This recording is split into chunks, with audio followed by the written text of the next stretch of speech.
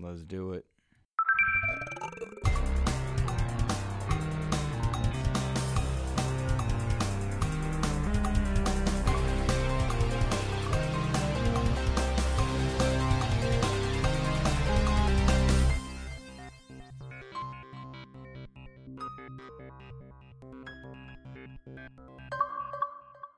Welcome one, welcome all to episode 17 of the Xbox Expansion Pass, where we discuss all things going on in the Gamerverse as they pertain to the Xbox ecosystem.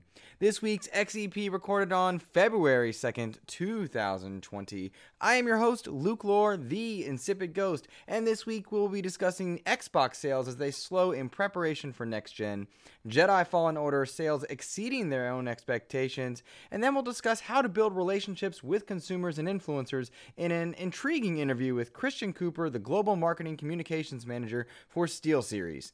Enjoy, guys. Yet another week of gaming news is upon us and behind us, and looking behind us, I just must say thank you so much to all of you who commented, reached out, thanked me, thanked Steven for the interview in last week's episode with Steven Spawn of Able Gamers. It was heartwarming to hear how much that interview, how much Steven, and how much Able Gamers means to the gaming community. It was a difficult thing to do, to look into and see so many of the stories that Able Gamers has been able to help and not been able to help. And it was heartwarming, it was tragic, it was beautiful, and it was wonderful. And so I thank all of you for listening to that episode and for reaching out. Those are the reasons that we look into our gaming verse for support in so many ways. Oftentimes the negativity of the gaming verse can reach into our souls just a bit and taint what it is we love so much. But it's stories like Steven's and the stories that Steven brings to so many people, now I think that remind us the beauty of gaming and what it can do for us. So thank you guys for listening to that interview, and I'm equally excited to share with you this week's interview with Christian Cooper, who is the Global Marketing and Communications Manager for SteelSeries. He'll talk to us about how companies relate to gamers, how they relate to consumers, the right way to go about speaking between those lines, how influencers now play a role in marketing to different people. He'll talk to us specifically about SteelSeries products, but really the crux of it is the building of relationships and how PR works between those different audiences throughout the gaming verse. And so I'm ecstatic to bring that to you. And I also want to look back to one of the other conversations we had last week about Ninja Theory and the gamification of mental illnesses. Some of the things we talked about how there's a bit of hypocrisy in that we gamify killing and death in video games. And I was having a wonderful conversation with a coworker, hello Matt, hope you're doing well, about the gamification of those mental illnesses and how that stigma surrounding mental illnesses does play a role there. And I'm very happy to see Ninja Theory kind of taking those things head on and talking about psychosis, talking about mental illness on a number of different levels, fear and anxiety and the role they play for so many people throughout the country. And it really tied in well with Steven's interview. I love the conversations that are coming out about it. And it just reminds us to take a step back and look at what video games can do for people beyond simply high scores, beyond simple quick friendships that you might make on Xbox Live or PSN and what have you. So I really enjoyed that conversation and the conversations that came from last week's episode on a number of different levels, and I thank you for that. Looking ahead into the news for this week, we have quite a few topics to just talk about revolving around sales numbers and statistics. It is no secret that the gaming industry is revving up and ramping down for the next generation. Xbox sales have slowed quite a bit going into next gen, but that doesn't tell a full story. We've seen that Xbox sales are down as people are working towards the next generation, saving up for those Xbox Series X's. Now, they've certainly slumped in recent bits for unit sales, but Satya Nadella stated in an earnings call, in the same earnings call where this data came out, that Xbox Live monthly active users are setting new records. It certainly speaks to the idea of something Phil Spencer said, and he said, quote, "The business is around software and service growth. That is a profitable part of our business. Selling hardware is not the profitable part of the business," end quote. Those were Phil Spencer's words, and it certainly seems to echo and add another bit of context to the doom and gloom of, saying that Xbox sales are down. Well, certainly, it would make perfect sense given that the generation is winding down and we're seeing services ramp up. Xbox Game Pass Ultimate is certainly doing well. Its numbers have doubled in the last quarter alone, and you have to wonder how much of that doubling is conversions from Xbox Live. We see a lot of, convert for $1, we'll convert your Xbox Live months into Game Pass Ultimate. It also speaks to the conversation we had last week where the question was asked, will we see Xbox Live fade away in favor of Game Pass Ultimate? I think I projected 10, 12 years before that is done in its finality, and other people are suggesting it might be much sooner. I think it all comes down to messaging and the right way to go about that. I don't even think about Xbox Live Gold or Games with Gold that much anymore, except when I bring you guys the news of Games with Gold.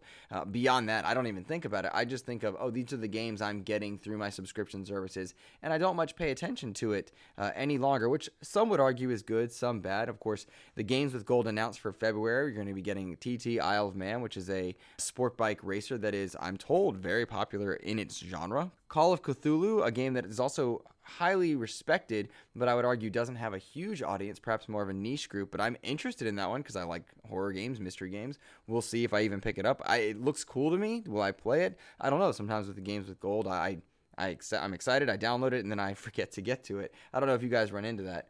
The original Star Wars Battlefront from way back in the day on the original Xbox will be coming to Games with Gold, as will Fable Heroes, an old Xbox Live Arcade game.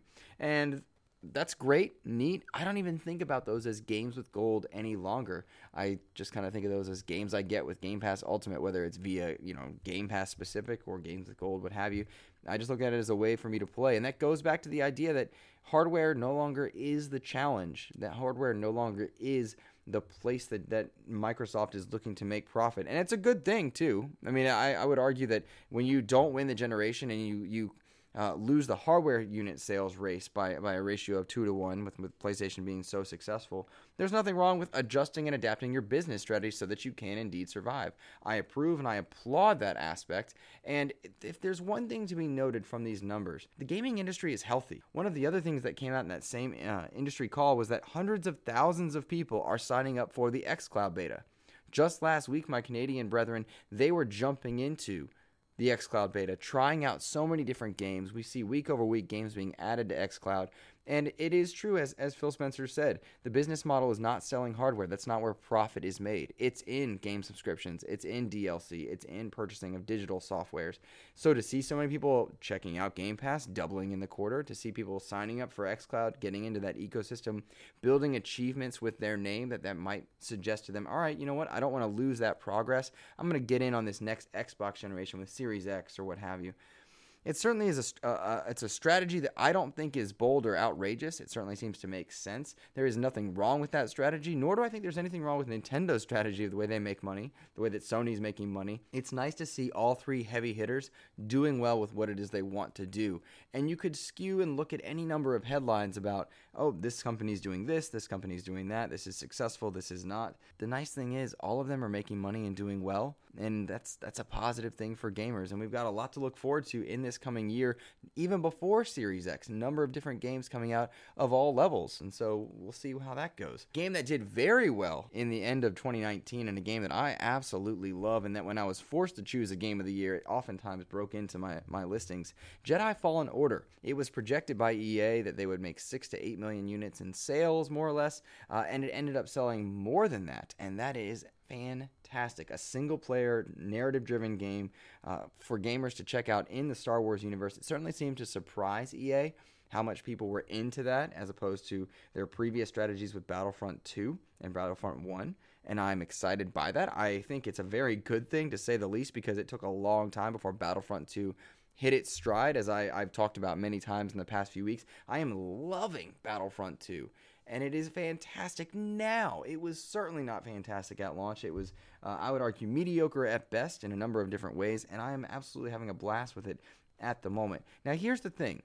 The EA exclusive deal with Star Wars games is up in 2023.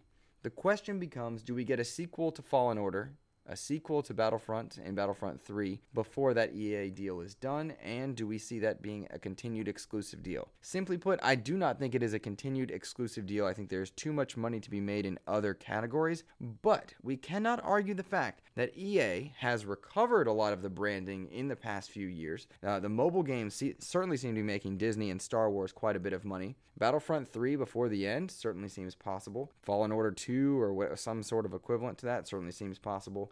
but I would imagine that what we see is a breakup of the exclusive idea. EA, you're no longer the exclusive publisher and game creator of Star Wars games, but we're not done with you. You've done a good job. We will see Battlefront 3 continued, created, supported, what have you. We'll see a sequel in the Fallen Order franchise, and pitch us another idea, but also other studios, if you want to make Star Wars, let's see what you got, and we'll entertain the idea. That's my expectation in 2023. Who knows if indeed it is correct. I do know that there's no way EA wants to give up on the Star Wars license prior to that time, so my expectation, giving Jedi Fallen Order's surprising sales, is that we'll see at least another game from Respawn in the Star Wars universe before 2023, and I would imagine you see the announcement of Battlefront 3 within this time period, because they've got a lot, they've done a lot with Battlefront 2, but it's time to recoup a lot of that value and continue that. Also, let's get Cal Kestis into the Battlefront universe. That'd be kind of cool to see him jumping in there. Why not? One of the other interesting things I checked out this past week was the Disintegration beta. Now, if you're unfamiliar with Disintegration, it is from the co-creator of Halo, Marcus Leto. It's a team where they are creating a multiplayer shooter, at least in the beta version. You're piloting a grav cycle. There's RTS mechanics as you command allies about a map and try to move your NPCs around while you're taking on another team of 3 players, piloting your own grav cycle in a very Titanfall-esque style, but the controls do feel a bit like Halo. There are hero-style loadouts with each team that have different benefits. It is a difficult to describe but looks very cool beta that I encourage you to check out some videos. If you're checking this out at the right time, you might even be able to get into that open beta. But my friends and I checked out the closed beta portion, and a lot of promising things. It's certainly not ready. It felt like a beta should feel. It doesn't feel like the game's coming out next week and they're just kind of testing servers. It felt like they were truly testing the game. It's Disintegration from V1 Interactive. There's a lot to look at and look forward to in that realm, but there's not a lot to say about it just yet other than it's got a lot of potential. I am excited about it. This looks like a game designed for me, and we'll see what comes of it. Take that for what you will. One of the other cool stories, we talked to Steven Spawn last week, and then in the week following that interview, it came out that he and his group and a number of people he has worked with have developed the Freedom Wing, which is a add-on device to the Xbox Adaptive Controller, works with it, that allows people that are wheelchair bound to control Xbox games from their wheelchair alone. That is incredible and hugely exciting for a number of people that might be gaming with disabilities. Moving on to listener topics. Oh, goodness gracious. I was hit with 2 rather good questions, and one of them was easy, one of them was quite difficult. The first question comes from Todd Oxtra, and he simply asks, what other improvements do you think the Series X controller will have? I'm glad we're getting a share button. That is the key there, Todd. I would imagine the share button is key to Xbox's future, given that they are working to get on as many screens as possible, and they want to have the Xbox brand streamed, clipped, screenshotted as much as humanly possible. I think that was a big boost for PlayStation and the Switch this past generation. So I'm glad to see we're having that. Improved triggers, of course, we know about that. One of the things that I love about the Elite controller specifically, and it's a shame it costs $180 to get to, but our back paddles. Those back paddles have absolutely changed the way I game. Remapping has been a wonderful inclusion for the Xbox world and ecosystem, something you can do very easily even if you don't have an Elite controller. But the back paddles have changed the ergonomics of how I hold a controller, and when I play with my standard Xbox controllers without the back paddles and without the Elite, it feels a bit naked. It feels a bit strange. So I think back paddles would have been a huge improvement that I would have loved to see. It doesn't look like that's going to happen, though I've not 100% confirmed that. I'm like 99.9999% that there's no back paddles. I think PlayStation is even getting into it with their back added peripheral. I'm hearing very good things about that from Mr. Badbit and a number of other people. So I think back paddles was the big miss on the next gen for Xbox. I would anticipate, and I'm guesstimating, that PlayStation will have back paddles, but you never know. And whatever I'm thinking right now could easily change a week from now, and 2 days from now, a month from now, as we learn new information. But as far as improvements, build quality is always something you want to see. The triggers could certainly use work. Another feature of the Elite, I love that you can adjust how far in you have to pull it. That's an accessibility feature and also a gamification feature that improves how quickly I can react to things. As far as what I think will be in the new one, nothing more than what I've said. Those are the things I would have liked to see. I think we know a lot about the controller as it stands, given that everything's got to be forward compatible. But here's to learning more about it in the coming months, that's for sure. Now, Mr. Moody wrote in with a question that is always flexible and always fluid. He wants to know, what are the top 5 games in Game Pass right now for me? What are the games I look to right now in Game Pass as being the best? Ooh, goodness gracious. Best, favorite, top 5, what have you. Lists are always fun and always fluid for me. It depends on my mood at any given time. And I absolutely cheated on this question, Mr. Moody, because it's fun to cheat on this type of thing. So I created 2 lists, of course. The heavy hitters, I chose Witcher 3, which I think is undeniably one of the best games ever created, period, and one of the best games, if not the best game, of this entire past generation. So Witcher 3 Wild Hunt is in Game Pass. The Master Chief Collection, as it stands now, is one of the best collections of video games that you can jump into on Game Pass. You can check out a historical reference with a number of ways to look at where Halo has been, where it is now. I think that's fantastic. And I think we continue to add to it. I would expect Halo 5 to be added in there a bit after Halo Infinite's launch. But the Master Chief Collection is certainly in there. Forza Horizon 4, with its incredible game physics, it does a great job, better than, I would argue, Turn 10's efforts with Forza Motorsport, at allowing accessibility in the Forza universe, in the racing world. There's enough fine-tuning there for those who want something close to sim, but not quite, and enough relaxed racing in there that even the most casual fans, the dads of the world, the guys who only have an hour a week to play video games, can jump into Forza with their seasons and just have a good time. So Forza Horizon 4, one of the best. I love that the Arkham games are all in there. I would say the Arkham experiences are all kind of there with the Arkham Collection, Arkham Knight. Those are all in Game Pass. And then all the Tomb Raider games from this past gen are in Game Pass. So the first top 5 list that I created for you in this question was Witcher 3, Master Chief Collection, Forza Horizon 4, Arkham, and Tomb Raider. Then I kind of picked some stuff that was a bit under the radar in a different top 5 list, and that's The Gardens Between, a fantastic, easy-to-play story. It takes 2 hours where you're advancing and rewinding time to tell a story of 2 friends. It's beautiful, it's loving, it's heartwarming. I would really encourage The Gardens Between. It's an easy achievement experience if that's what you're into, but it's just a beautiful game. Ori and the Blind Forest is also in there, and I think we've talked about Ori many times as being one of the most beautiful artistic games that couples incredible gameplay in terms of platforms. It's also very, very difficult, but I think well worth the experience, as is the game I chose after that, which is Hollow Knight.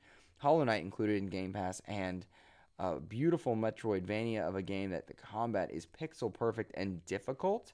If you like that, you can put 100 hours into that game and not be done, which is very daunting to me. I did not finish that. I think I put 25, 30 hours in, which was still more than I anticipated. I wanted like a 10-hour experience, and it got way more. But it was rewarding, and it was fun, and that world is incredible. So Hollow Knight, and then World War Z, fantastic horde zombie shooter that will surprise you for sure if you have not played World War Z. I would encourage that. I know I've talked about that many times on this show. And lastly, Outer Wilds. So many people talking about Outer Wilds as being an incredible experience, one that surprises so many others. The unfortunate naming conventions discussed many a time. But Outer Wilds, another top 5 game. So in my second list of just kind of under-the-radar games, Gardens Between, Ori and the Blind Forest, Hollow Knight, World War Z, Outer Wilds. All great experiences. There's many more, so many honorable mentions, and because it's my show, I feel free to say those different things. But I'm looking through the list. I'm looking at A Plague's Tale. I'm looking at Yooka-Laylee. I'm looking at Astroneer, Surviving Mars. Oh my goodness, Lonely in the Mountains Downhill and Dead Cells are in there. I mean, every month I feel like we're just getting something more. The Metro games, the Gears games, Mutant Year Zero, Road to Eden, incredible strategy game. It's just lovely to go in and look each month, each week, and see what's been added, taken away. There's a number of kids games that are worth it. The Lego games are in there. Creature in the Well, we've talked about that before. It's just I don't know how anybody denies the power of Game Pass, for what you will. But that's it for me, guys. Not a whole lot to talk about in the newsverse, and sometimes that's wonderful because it allows us to catch up on what we're doing and what it is we are playing. I'm still wrapping up Journey to the Savage Planet and still enjoying Battlefront, as I mentioned. And I'm really excited for Zombie Army 4 and Darksiders Genesis. These are the type of months where I love to get in a lot of those 7s and play those games that I'm so excited for. Rebellion makes fun games with that X-ray camera, and I love killing zombies in any number of video games throughout, whatever it is, Left 4 Dead, World War Z, so many others. So I'm excited for Zombie Army 4. Excited to play that for sure. And beyond that, that's pretty much it, guys. I hope you have a wonderful rest of your week. Please do enjoy the interview with Christian Cooper. Learn as much as you can about PR and how we communicate with companies on varying degrees. Reach out to Christian Cooper. Reach out to SteelSeries on Twitter. Let them know you heard the interview. Be careful. I will tell you this. I am terrified that I'm going to get roasted by the SteelSeries Twitter handle. I'm excited for it too. Like, I'm wondering if it's going to happen because they are hilarious. If you don't follow SteelSeries on Twitter, It is a joy to watch as they troll and have good content. Stuff will make you laugh. I would argue they and the Xbox Game Pass Twitter handle are both comedically some of the best in the gaming verse to check out. So we'll see. Who knows? Do I want their attention? I have not decided yet, but we'll check that out. Have a wonderful rest of your week. Enjoy the interview. Take care, guys. All right, we are very fortunate this week to welcome Christian Cooper from Marketing and Press Relations from the elite peripheral makers SteelSeries. Christian, thank you so much for being on. Thanks so much for having me, Luke. Excited to chat with you today. Me too, man. I have been looking forward to this one, and we have quite a few topics to get to. Some about SteelSeries, some about working in PR, in the hardware side of things. Before we get to them, would you let us know a bit about yourself and what your role is at SteelSeries? Sure. So first, I got to say, I like you throwing the adjective elite in there. That's very nice. I appreciate the love. But yeah, it's SteelSeries. So my title actually recently changed a little bit. I was formerly just the PR manager over at SteelSeries. I'm now the global marketing communications manager over at SteelSeries. So that's basically a fancy long title to say that I handle all the PR stuff, all the media relations stuff. I'll also work a little bit on the influencer side with some of our tech YouTubers. But then I also do some other things, like I work on some of our product messaging, which means like how do we talk about our products? How do we describe them for our website, for press, for some of our other materials, for Amazon, for Best Buy, some of our retailers, specifically on the audio side. And then I'll occasionally help out with some other things like some of our advertisements and things like that. So basically, if it has to do with SteelSeries communicating to anybody, whether it be consumer or internal or some of our investors, I play some kind of role in it on a global level, because one of the things I got to do this year was I got to go to Gamescom and help out our European team over there, do some really cool stuff with our new Apex Pro keyboard and our Sensei 10 mouse that just launched this past year. And I also got to go to Taiwan for Computex, which is where we launched Apex Pro for North America and stuff. So really, really cool. Got to do a lot of fun traveling. But yeah, if it comes to global communications for SteelSeries, I'm probably doing some part of it. Goodness gracious, you wear quite a few hats over there. And of course, you mentioned keyboards, mice. SteelSeries does quite a few peripherals. And there's a reason I mentioned Elite, because, I mean, it's legitimately impressive stuff. I had the Arctis 9X. Impressive stuff. Thanks, man. I appreciate it. Yeah, we try to make really, really good stuff. Hopefully delights a lot of people, and of course I'm the PR guy, so I'm gonna say that, but I genuinely think that we make some really, really high quality gear, and it's thankfully made my job very easy to promote this stuff, because it's not like I'm promoting crap. I don't have to put makeup on a pig. I get to promote gear that I use every day, that I personally love, and that I get to see the passion that our product managers get to put into this product. These products, and get to try to tell that story to journalists and eventually to our consumers. So it's really cool, and I'm very thankful to be working for a company that actually puts quality at the forefront instead of making me do all the work to make an ugly product look really, really good. Yeah. It's something that PR people can be called on at various times, but I gotta say, it's impressive stuff. Now, tell me, before we get to the hardware and the peripherals, what motivated you to get into public relations, and then kind of more specifically, the gaming industry side of that?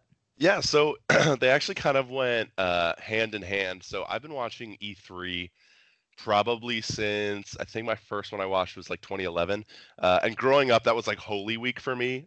During the summer, my parents knew, like, don't bug me, don't plan vacations. Like, for 3 days, I am watching. At the time, the first one I watched, it was still on Spike TV, all the E3 coverage. So I was like, don't mess with me. That is my Holy Week.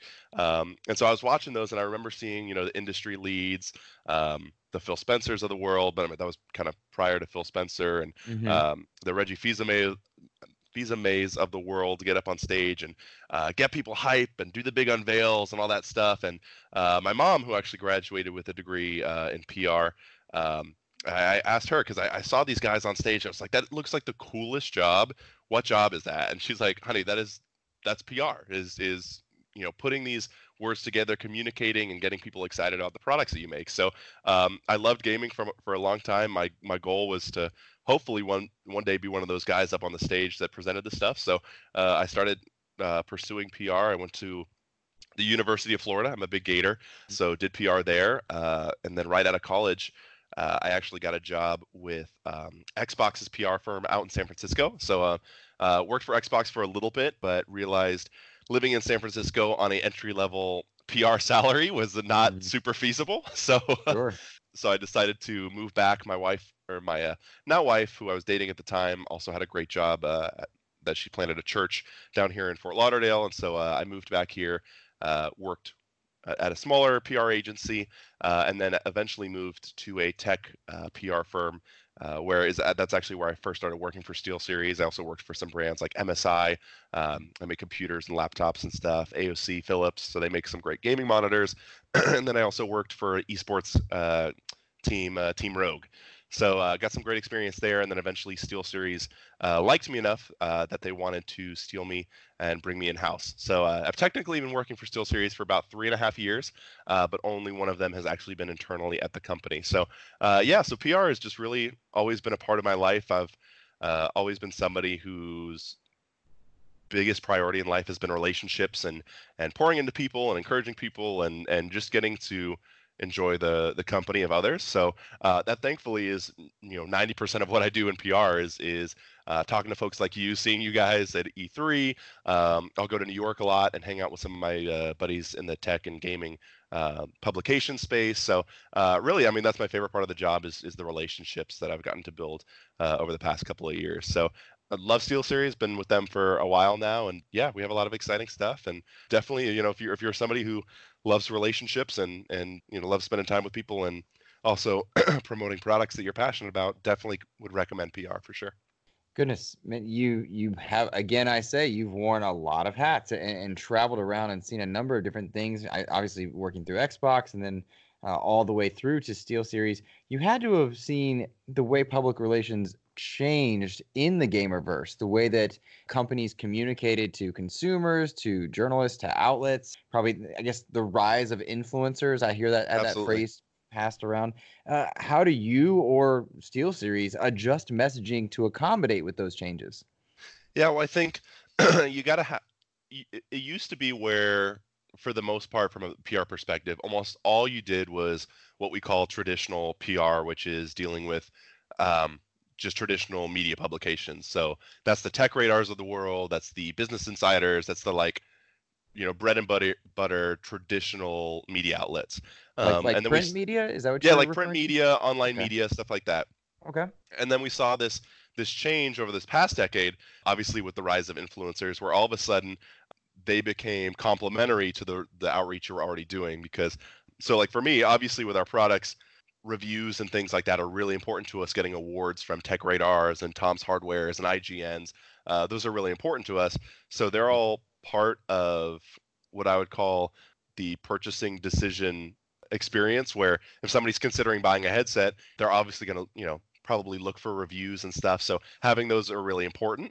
But then it's also Mhm. important to hear people's firsthand experience with the influencers, where it's a little bit less structured, and generally you consider influencers a lot more trustworthy because these are personalities that you like, that you trust, that you come first and foremost, they might do tech reviews or gaming content or whatever, but really what you're coming for is the entertainment value of that person's personality and what they bring to the table. So generally, working with influencers is great because you get to kind of have that almost word of mouth recommendation from an influencer that of course in a lot of these situations the influencers are paid or given product for free, but it kind of gives you a little bit more credibility and authenticity with their audiences, where traditional media doesn't always give you that. It gives you Mhm. the credibility of, hey, if a Forbes or an IGN recommends this product, then it's got to be pretty good.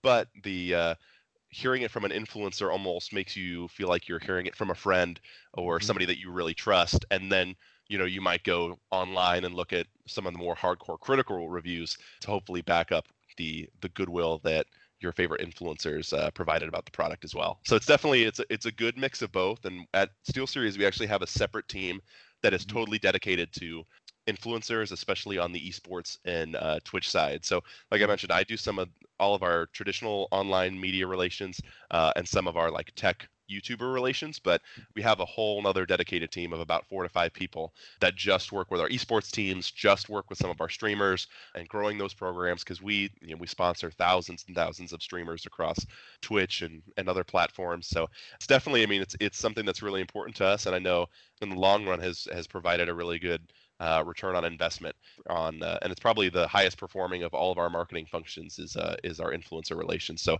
really, really important. And I think to survive in the competitive landscape of 2020, it's something that you have to do really well. And again, it all comes down to relationships. You have to have great relationships with some of these influencers and content creators that you know that one, they trust your product, and two, you can trust them to hopefully represent your brand in an authentic way, and in a way that overall just reflects on your brand really well as well. That's so interesting, because I'm thinking about the first time I heard of SteelSeries, and it was through influencers. It was through content creators, not necessarily an ad. And those came, of course, as you start to research. Now, we're in a time where influencers, content creators, social media, so easily accessible, and some of those conversations are played out in front of an audience, by way of Twitter or Instagram and the like. I would imagine when you deal with and work with content creators, there on some level has to be a formula for outreach, reaching a certain amount of people from an influencer, but also a subjective level to it. I mean, is there a way that you guys go and say, hey, this content creator might justify this amount of attention versus another? You talked about free product or sponsorships. There's got to be two elements in it, and a quantifiable and just a subjective element to it. Sure. So I mean, obviously, like metrics are really, really important. It also helps us justify some of the money that we spend to our CEO, but also a lot of it's kind of objective, where you got to just look at the product that they're putting out there and being like, is this great content? Is this something that we want to be a part of? And I think one thing that we've really learned over the past couple of years is it's not always about getting the ninjas of the world to throw on a SteelSeries headset. It's kind of a corny marketing term, but what's really important nowadays are these quote unquote micro influencers that they don't have the numbers of a ninja, but their communities are wildly engaged, where they might only have 5-10,000 people that maybe follow them across all platforms, but people are talking to them on Twitter all the time. Their Twitch chat is constantly blowing up. They're doing all these great things. They're really engaged with their community. So I can't speak too much to the nitty gritty of how we pick and choose some of our influencers, because that's a little bit more on our esport influencer team. But really, so much of it is not just about the hard numbers and does this person have so many million followers on Twitter or Twitch or whatever. It's really, a big part of what we're looking for is the community, because that's really what gaming's all about. It doesn't really matter what kind of numbers you have, but are you creating a really unique environment where people are engaging with you, engaging with the content, having conversations, building relationships with people. One of my favorite content creators are the folks over at Kind of Funny. Yes, goodness gracious, yes. Their community is so cool. They're kind of funny best friends that they put together is really, really cool, and I think it's really unique, and I think it's something that you only could ever find in the gaming community, is all these people rallying around different games, different platforms, different peripheral manufacturers even. So I think it's really cool, and I think again at the end of the day, I think it's more about the community and the engagement aspect than it is about raw numbers and statistics. Those help, but again, I think it's all about engagement and community for sure. That's incredible. It's funny you mentioned Kind of Funny, because in the same day that I met you personally, I bumped into Snowbike Mike, who is a wonderful ambassador for Kind of Funny's community, and to this day I still get to chat with him, on the smaller side. And that's one of the examples of the more positive and incredible relationships that you do get to build. But I would imagine from time to time in PR, striking the right tone can be difficult when people can get so easily hostile on the internet or on the social medias. How do you guys navigate that line, which must be difficult? Yeah, I mean, one of the other unique things about gaming and really any kind of fandom communities is people can get very passionate about what they think is right and their opinions. So sometimes the gaming community can get hostile very quickly, but I think it's important at the end of the day. Like, I am someone who's always been a very transparent communicator about anything, even like unprofessionally, professionally. What you see is what you get with me. So I always try to bring that to the companies and the organizations that I am a part of communicating for. And so for SteelSeries, obviously, being at a company, you can't exactly be super transparent at times about different products and things like that. But I think one thing I've always tried to do is just be transparent about things. If something goes really, really wrong, or you screw up in a big way and it makes a lot of people angry, just own up to it. talk about it, even talk about the decision process, like what made you go that route, because I think a lot of people think, oh, you just did this thing and you made a terrible mistake. Mm-hmm. Normally when companies make decisions, even if if there is negative backlash, a lot of thought went into that decision, and they made the decision to make one decision or another, or get involved with something, or not get involved with something for a specific reason. And there's normally a lot of people at a company slaving over some of these decisions, thinking about, is this the right call? Is this the right call? And sometimes it doesn't always go the way you plan. So own up to it and explain the thought process behind some of these decisions. And I think if you can be real, and also at the end of the day show that there are real people working at these companies. Our marketing team is a really small team. We have what we call the core four of our marketing team, and those are like me, the PR guy, our social lead, our blog lead, and our email lead. We're kind of like the core four that's driving our little marketing team, but it's really the four of us plus some of our managers and some other extended staff. But we're a small company, so I think doing whatever you can to show, like, hey, on the other side of this corporation, where a lot of people think it's just about making money, and of course we're a company, that's what it's about, but we're all about making gamers' lives better and helping them have better experiences, and our whole team really feels that way. So we definitely take it personally when people go to Twitter or to Reddit and bash us or bash our products or bash how we market stuff, because there are a lot of people that work really, really hard on that stuff. So I think if you can be transparent and then also try to show the human side of it, you hope that people won't be as hostile when they remember there are real humans on the other side of the internet that are reading what you say, and are taking it very personally. So I think it's a balance, and I think although there is a lot of darkness in the gaming communities sometimes, there is so much good going on with you just having Steve from Able Gamers on this past week. Like, there's so many great things going on. For when I was a part of Team Rogue, I was doing a lot of stuff with Dr. Lupo, who raises millions and millions of dollars for St. Jude every year.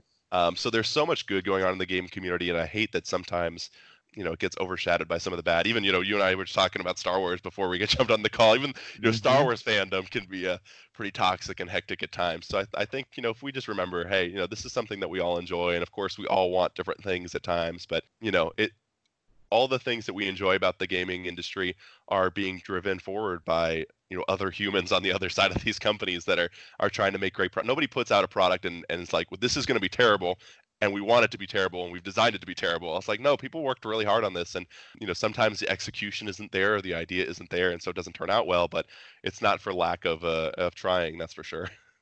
Well, let's switch to some of those products and some of the things that SteelSeries creates via its peripherals. I mean, headsets, keyboards. Talk to me. What are they? What's SteelSeries the specialists of?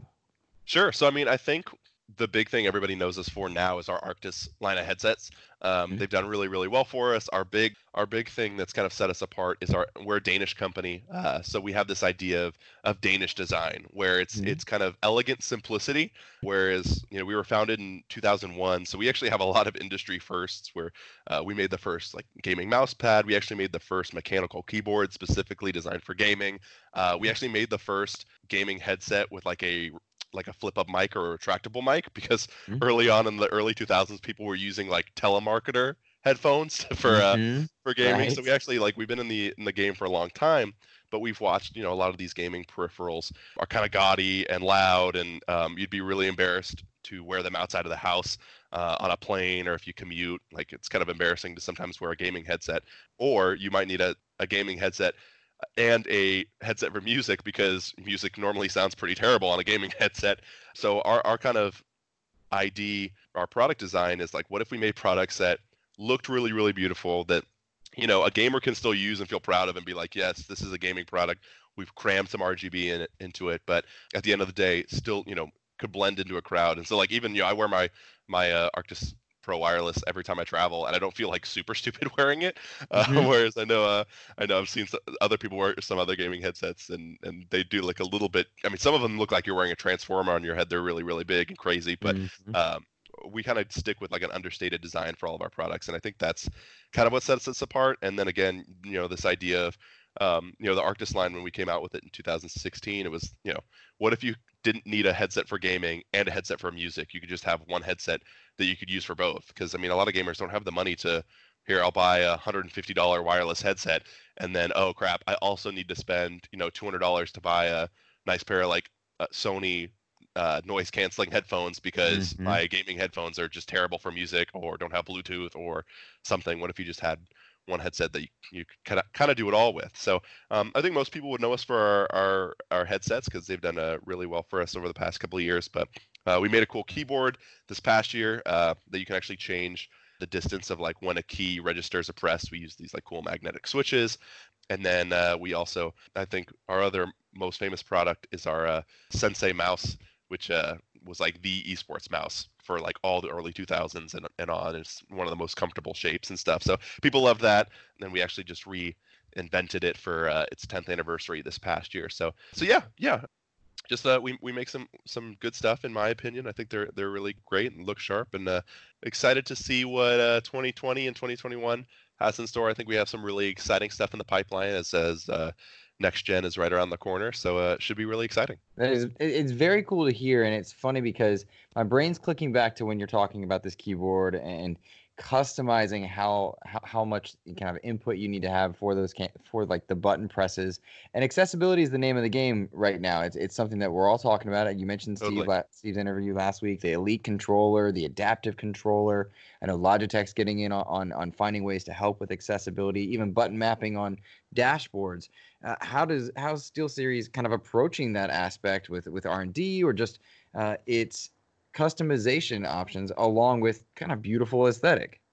Yeah, well, I think as much as I'd love to say that, I think I think we could do a lot better in terms of making products that are good for folks with disabilities and on that accessibility side. But on our keyboards and our mice, you can remap any of the buttons to do anything. So I remember in your last interview, Steve was talking about playing Warcraft with one hand. Mm-hmm. So Right. we do have mice with a bunch of buttons on it that you can remap to all kinds of stuff. So Sure. that could be possible. But I definitely think that as Xbox has really been the one leading the charge into making gaming accessible for everybody. I think you're going to see more and more peripheral manufacturers like us and some of the other guys continue to ideate on what does that look like to build peripherals for anybody to use. Even like I was playing around. I just got the Elite controller too. I was looking through the accessories app, and you can do that. I can't remember what the settings called, but like the handoff where it's like one person can play with one half of the controller, and then you can like set Right. it up to sync with somebody else's controller. So you can sit there and play together, but use two different controllers. Mm-hmm. There's going to be all kinds of stuff that's going to be really cool to see. And People bring gaming to more people. So I'm excited to see what that turns out to be. and you guys, I mean, you create hardware that works on multiple devices. If anyone goes to your website, they're going to see everything from mobile, things that work on mobile on some level. PC, of course, being I think the predominant aspect, but also Switch console space, Switch, PC, PS4, Xbox. How does the forward compatibility conversation factor into development? The idea that hardware is going to work from one device to the next in families of devices. Does that help hurt? How does that work when you're SteelSeries making peripherals?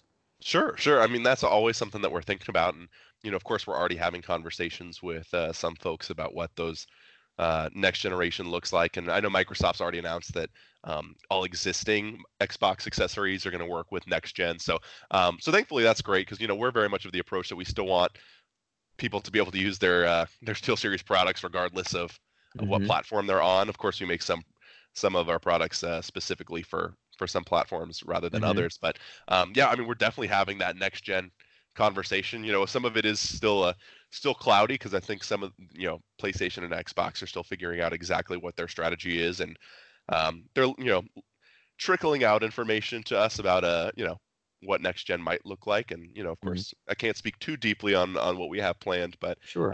we always hope that there's going to be that forward compatibility. And thankfully, Right. that's some people would argue that's the glory of PC Master Race, right? Is that Mm-hmm. you're always going to have forward compatibility. But I think as the generations continue to blur, I think we're going to see more and more cross-generational compatibility. And I'm personally hoping that we see more of a platform agnostic approach where you can play on PlayStation or play on Xbox and have similar experiences. I really would love if you could save across devices and stuff. So I think I'm not overly concerned about how future compatibility is looking like, because at least from what it sounds like, everything should be in the clear, I think. It does feel like it's going that way, at least from the outside looking in on my perspective. Now, the PC console space, that seems to be blended more than ever. They're almost becoming synonymous in a number of ways. And on the Xbox side, of course, we see the Game Pass Ultimate, where, you're going to have cross-save, cross-gen stuff. You're going to have cloud connections and a number of ways to play with players from different devices. Does that work in a peripheral manufacturer's favor? Does that help you, hurt you? How does that bridge conversation get discussed at SteelSeries? Yeah, well, I think while the line is blurring, I think you still have two very distinct audiences between console and PC. Mm-hmm. Just because you have the people that are never going to want to forsake their mouse and keyboard, and I Mm-hmm. think I think a lot of console players would say the same thing. I grew up being a console player, and then I started working for these brands like MSI and SteelSeries, and was like, okay, maybe I should build my own computer so I can actually be able to talk about some of this stuff. And it took me forever to get used to mouse and keyboard because I was so used to the controller layout. So I think there will always be people that choose a side, and so I think you're going to need to always be developing for both of those groups. And at the end of the day, people should be able to pick whatever platform they want to play on and stick with that. So I think while they're blurring a little bit, especially with Microsoft, kind of pushing for that, and I think there's always going to be a market for a specific like Xbox headset, PlayStation headset, PC headset, and a lot of that also just helps with retailers too. So a lot of, like, we introduced our Arctis One headset, but we had one that was in a blue box in the PlayStation aisle, one that was in a green box for the Xbox aisle, and things like that. So sometimes, manufacturers will make different SKUs to help consumers at retail. That if you have a mom who's doing Christmas shopping wandering through Best Buy, she can figure out, oh, okay, my son needs an Xbox headset. I'm going to grab this one because it's got the green Mm-hmm. logo or whatever. So I think there will always be a space for individual platform accessories, but obviously, if you can have one headset that you can use on all devices, that's the goal, right? So like that's one thing that has been big for our Arctis Pro wireless is it uses this little transmitter box that you can connect to your PC via USB, but it also has a optical in port. So if you have a PlayStation or an Xbox, you can connect to it through optical, and then it's got an auxiliary port. So like I have that plugged into one of my monitors that has my Switch on it, and it goes in there, so I can like just switch through devices without having to switch around cords or take off my PC headset and put on my Switch headset. So Mm-hmm. the goal is, because also we don't want, as much as we would love 3 separate sales from one customer, we don't necessarily want to make somebody go out and spend $500 on 3 different headsets for all their devices. I think the goal would always to be, what if we could make one headset to rule them all that worked on all your devices, whether it was Switch, PC, Stadia, or whatever may be. That is encouraging and heartwarming to hear, I suppose, on a number of levels. Now, we have quite a few listener questions because you are a very Awesome. popular man, good sir.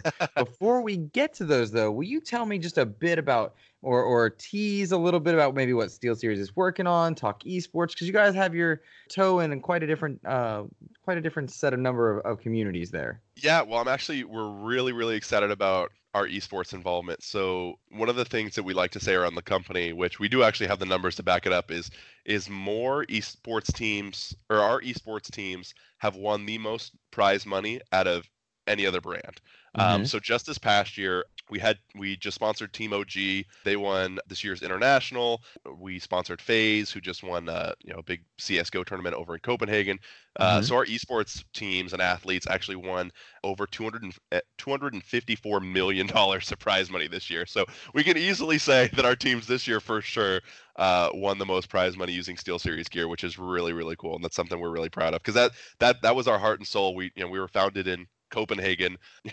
That was like one of the the Nordics were like the birthplace of like some of the original LAN parties and people playing in internet cafes and stuff and using the rolling ball mice and, and stuff like that. So we were there from the beginning, and esports is really what put us on the map, and that will always be the backbone of our company. So to be able to say that our products supported some of the premier athletes and teams in the world is really, really cool. That is really cool. Anything that we should be looking for on the SteelSeries side that you're able to talk about just yet, or are the things still hush Not hush? not quite yet. We just this past week put out a line of entry level gear, we're actually really excited about. We put out the Rival 3, which is Hmm. a $30 gaming mouse. The idea for these products was like, we know not everybody has $200 to drop on a keyboard or $100 to drop on a mouse. So it's like, what if we could make gear that like for the kid or the young adult that's like still using their like parents' office peripherals to Hmm. play video games? What if we could actually make stuff that was really cool, really affordable, and also performed to what you'd expect a SteelSeries peripheral to perform at? So the Rival 3 is this $30 mouse that has like some really great RGB lighting on it. We made a brand new sensor just for it, and then we also released a $49 keyboard, the Apex 3, and a $99 keyboard, the Apex 5. So both, relatively inexpensive keyboards for keyboards, but both I think they both look just like our Apex 7 and our Apex Pro. So Hmm. we tried to kind of keep the DNA of our really premium products, but cut away in some areas that could make them a little bit more affordable to the average gamer. That's awesome, man. It's awesome. Particularly, again, I go back to, for me, someone who is a console gamer and who speaks layman when it comes to like PC type stuff. For me, this is exciting because it helps me bridge the gap. I'm not prepared for the rate my setup conversations, but I Yeah. do have a SteelSeries mouse that you recommended something like a year ago or so, and it has served me very well. So for me, that's wonderful to hear, and it helps scale the process as I want to build. And so I appreciate that aspect. Yeah, well, it's like if you wanted to dip your toe into like what a gaming setup might look like, it's a tough pill to swallow if you want all the best of the best stuff because, you know, I don't know if you have $300 to drop it on a headset or $200 to drop on a keyboard or 100 on a mouse. Not everybody Hmm. has that kind of money, so it's nice to be able to, bring gaming hardware that Hmm. looks cool. It's got the RGB, all the things you'd expect from gaming hardware, but at a price that the average Joe can probably afford. Yeah, absolutely. And I'm keeping you all day here, but I've got so many things we must ask you from the listeners who are Yeah, so go for it. excited. One of the common questions that came from at least three different people was about that small team you mentioned, that small Steel Series social media team. They want to know which guy's cooler, the Twitter guy, the Instagram guy, you, who's operating these things because they are a joy and a hilarity to follow. My personal favorite is Twitter guy. Hmm. I think he's superior to Instagram guy. It's funny Hmm. how that's just kind of become a meme in our, Hmm. speaking about communities in the SteelSeries community, that's very much become a meme, and I love it. But our social guy is absolutely hilarious. He's a really quirky guy. He's one of those rare creative minds that was just made for content and social media because he just always thinks of something new and something different and just something that to the average person's like, what the heck are you thinking? But okay, Hmm. go for it. So he's absolutely, he's probably been one of the best additions to our team in a long time. So definitely a big fan of him. If you want more of his good content, I believe he's on Twitter at Koob, Koob. That's his last Hmm. name. Definitely would recommend following him. He's awesome. Now, I'll tell you, in interviewing you, I am simultaneously excited and terrified that this man might roast me here on the social medias. I'm like, oh, did I Honestly, flub a word? What do we got here? that is always a chance with him, and it's always a threat. So be prepared. But it's always, well, mostly out of out of love. Right, right. Well, that is a fun, and it's funny that that conversation just kept coming up. This question comes from Chris Burdo, someone who absolutely he streams and he talks about your products all the time. He threw a couple your way. He wanted to know what your advice was about getting into the PR industry, and then what kind of feedback do you once you're in there from a marketing and PR standpoint? What kind of feedback do you look forward to from maybe your influencers, people that are reviewing, testing out your products? Because you kind of want more than just glowing reviews. Totally, totally. So on the first question, getting into PR, I think, and it's really kind of the traditional route, is to start at an agency and then move into a internal company role. So the agency, although a lot of agencies are very much churn and burn, you're working really hard, you're working crazy hours. I mean, while I was at the tech and gaming agency, I was working 8 clients at a time. So now, SteelSeries gets all my undivided attention, which is nice. But it teaches you to work on deadlines. It gives you a lot of great experience. You get a lot of hands-on time. You're really responsible for a lot of things. Um, and so And if I can interrupt, what kind of things are you responsible for? Because I'm ignorant to that a bit. Oh, sure. So, I mean, really, it depends on the agency that you go to, but for the most part, you're going to be responsible for doing the press release writing, the Mm-hmm. media outreach, the pitching. Especially early on in your career, you don't have a lot of the established relationships with media. So, early on in your career, you have to work really hard to get people to respond to emails, to, pitch a product that people might not know about from a brand people might not know about. So it'll really teach you and challenge you in a lot of ways that although I could not be happier I'm out of agency life, it's still, I think, an important process for every PR pro to go through, because then when you move internally, it's so much nicer because it's more laid back. Your company is the only company you're worried about. You don't have to split your attention between 7 or 8 different clients. And then you've learned so much from your agency experience that you're pretty much able to tackle anything that your internal company might need. So I definitely probably recommend doing at least some kind of agency experience beforehand, and then Mm-hmm. looking to go internal at a company. Or if that's not the case, then start small. If you're looking to get involved with tech and gaming PR, uh, there are so many startups and so many indie devs and all kinds of things. So just look on job sites, reach out to people on LinkedIn, and if there's opportunities, start small or start at an agency. I think that's definitely what I would recommend. And then on the review side, honestly, I mean, we're always just looking for honest feedback. Like, just because with media I work with or with influencers, like, just because I send you a free product to review doesn't mean I want you just to BS at me and tell me all the great things and that there's not a single thing wrong. Like, if you experience something that is not great, we want to know, because we're perfectionists at heart. For our mouse pad, Mm-hmm. which a lot of people use because it's just kind of a black basic mouse pad with our logo on it.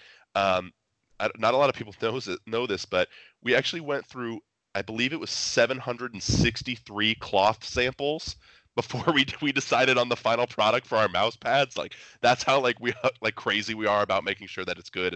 And we actually tested that cloth with all of our esports athletes. So it took us a long time to decide on just like the damn fabric for our mouse pads. So I think we're 763? it was something like, it's in the 700s. It was crazy. I couldn't Wow. believe it. So, like, I mean, that's just like who we are. So we don't want you to just puff us up and be like, oh, SteelSeries products are the best, because I very much am a believer in, like, if you're not always innovating, then you're moving backwards. So I don't want us to get to a point where it's like, oh, our products are perfect, we don't need to do anything else.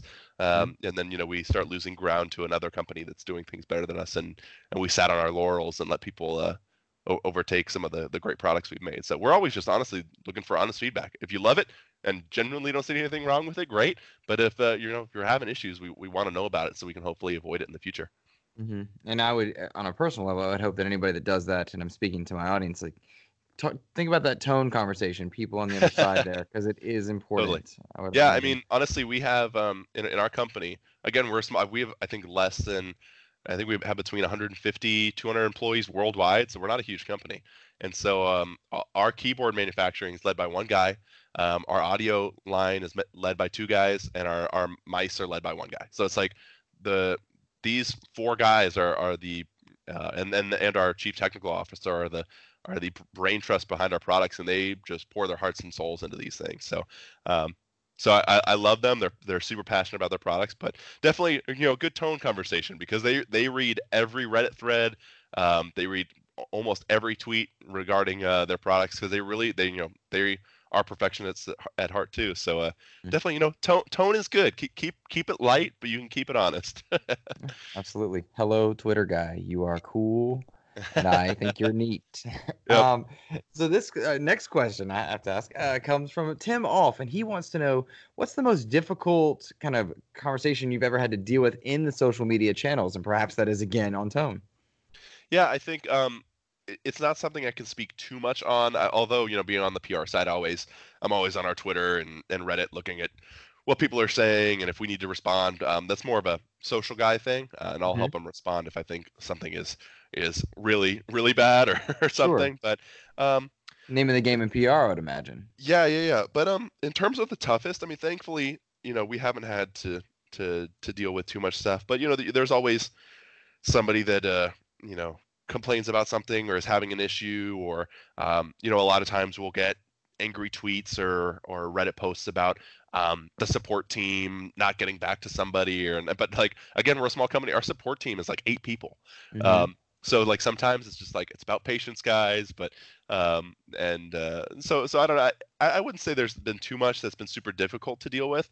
Hmm. Um, I think it's a lot of just the consistent, somebody's having an issue with a product, somebody's upset with our support team. But, for us, it's also important to vet some of that stuff because there are a lot of scammers on the internet that are trying Sure. to hassle our support team to get free product that they haven't bought ever from us, but they want a $300 headset for free. So, Hmm.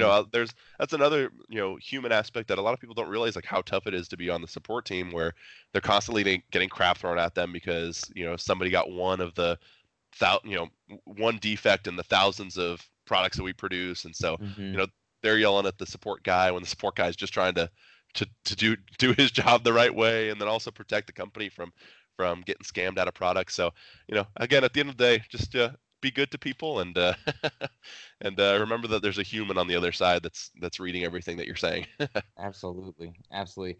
This final kind of closing topic comes from Mr. Babbitt, who hosts the Trophy Room, and he and I often discuss this because it's relevant to us, I guess, on a number of levels. But how should content creators of any kind, podcast, YouTube, what have you, or just social media presences, how should they approach PR reps for varying levels of things? Review content, or like you mentioned, or just discussing things with PR for interviews or insight into products. How should content creators go about it? Is it one email? Is it like five? Is it Twitter, DMs? What's the right way to do it?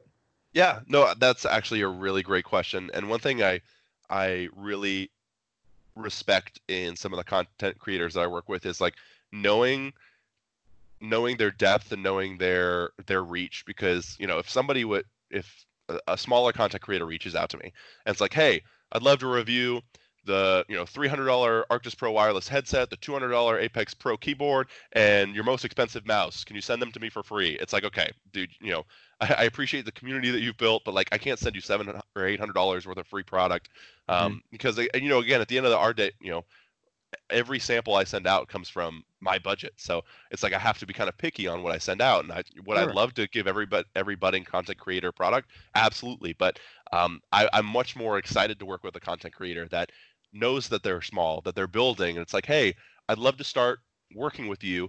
Like with our entry level products, like, hey, I just saw you set out the Rival 3. That's a $30 product. Like, I'd love to take a look at that and use it on stream.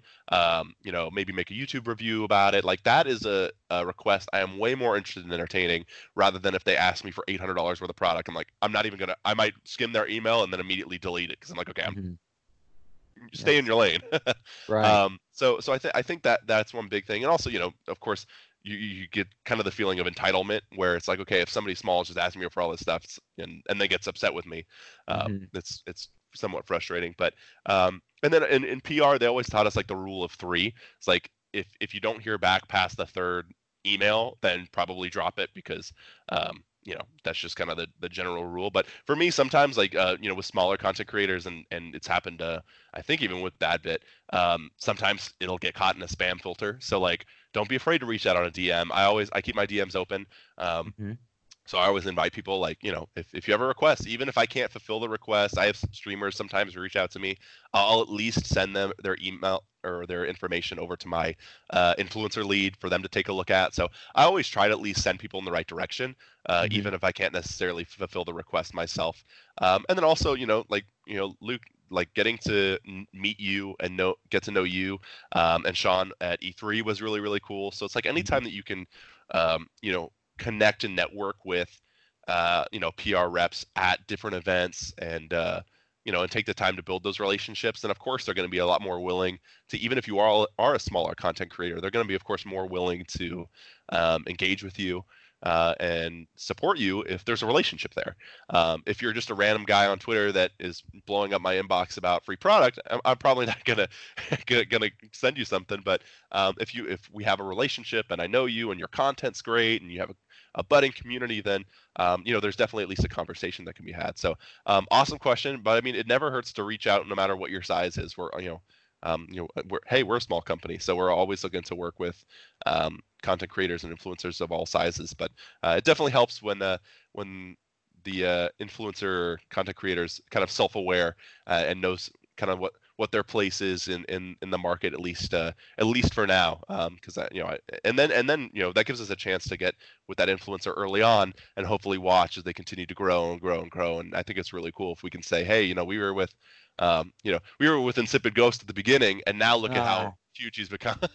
So it's always great to be a part of that growth in any size channel, for sure. That is wonderful to hear, and fantastic feedback, because it is tough, at least on the content creator side. I'm speaking personally, I don't know what's too many, what's too little, what's the right approach, because you're busy people, and a lot of us have day jobs, and what's the right approach. So thank you so much for that feedback. Christian Cooper, you have been incredible and very generous with your time today. Thank you for putting aside the time and joining me on the call, man. Hey, no problem, Luke. I was so excited to jump on, and I had so much fun meeting you at E3, and I know you and I have talked a lot in the months following. So it's great to connect with you, and thank you so much for having me on the show. Absolutely, man. Let's talk again in a few months, man. Once more stuff's coming out, we got next gen hardware to talk about. I'm sure we can chat again. How's that? Yeah, I think we'll have some good Xbox related news to discuss in the upcoming months. So I like that. Tell us where we can find you on the medias of social.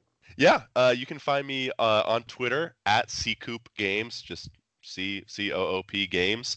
And if you want to follow me on Instagram, I just post a lot about me and my wife doing fun stuff. I believe that's just Christian Cooper 14. So would love to follow you. I'm also on Discord and all that good stuff. So but that's all on my Twitter bio. So feel free to reach out to me on any of those platforms.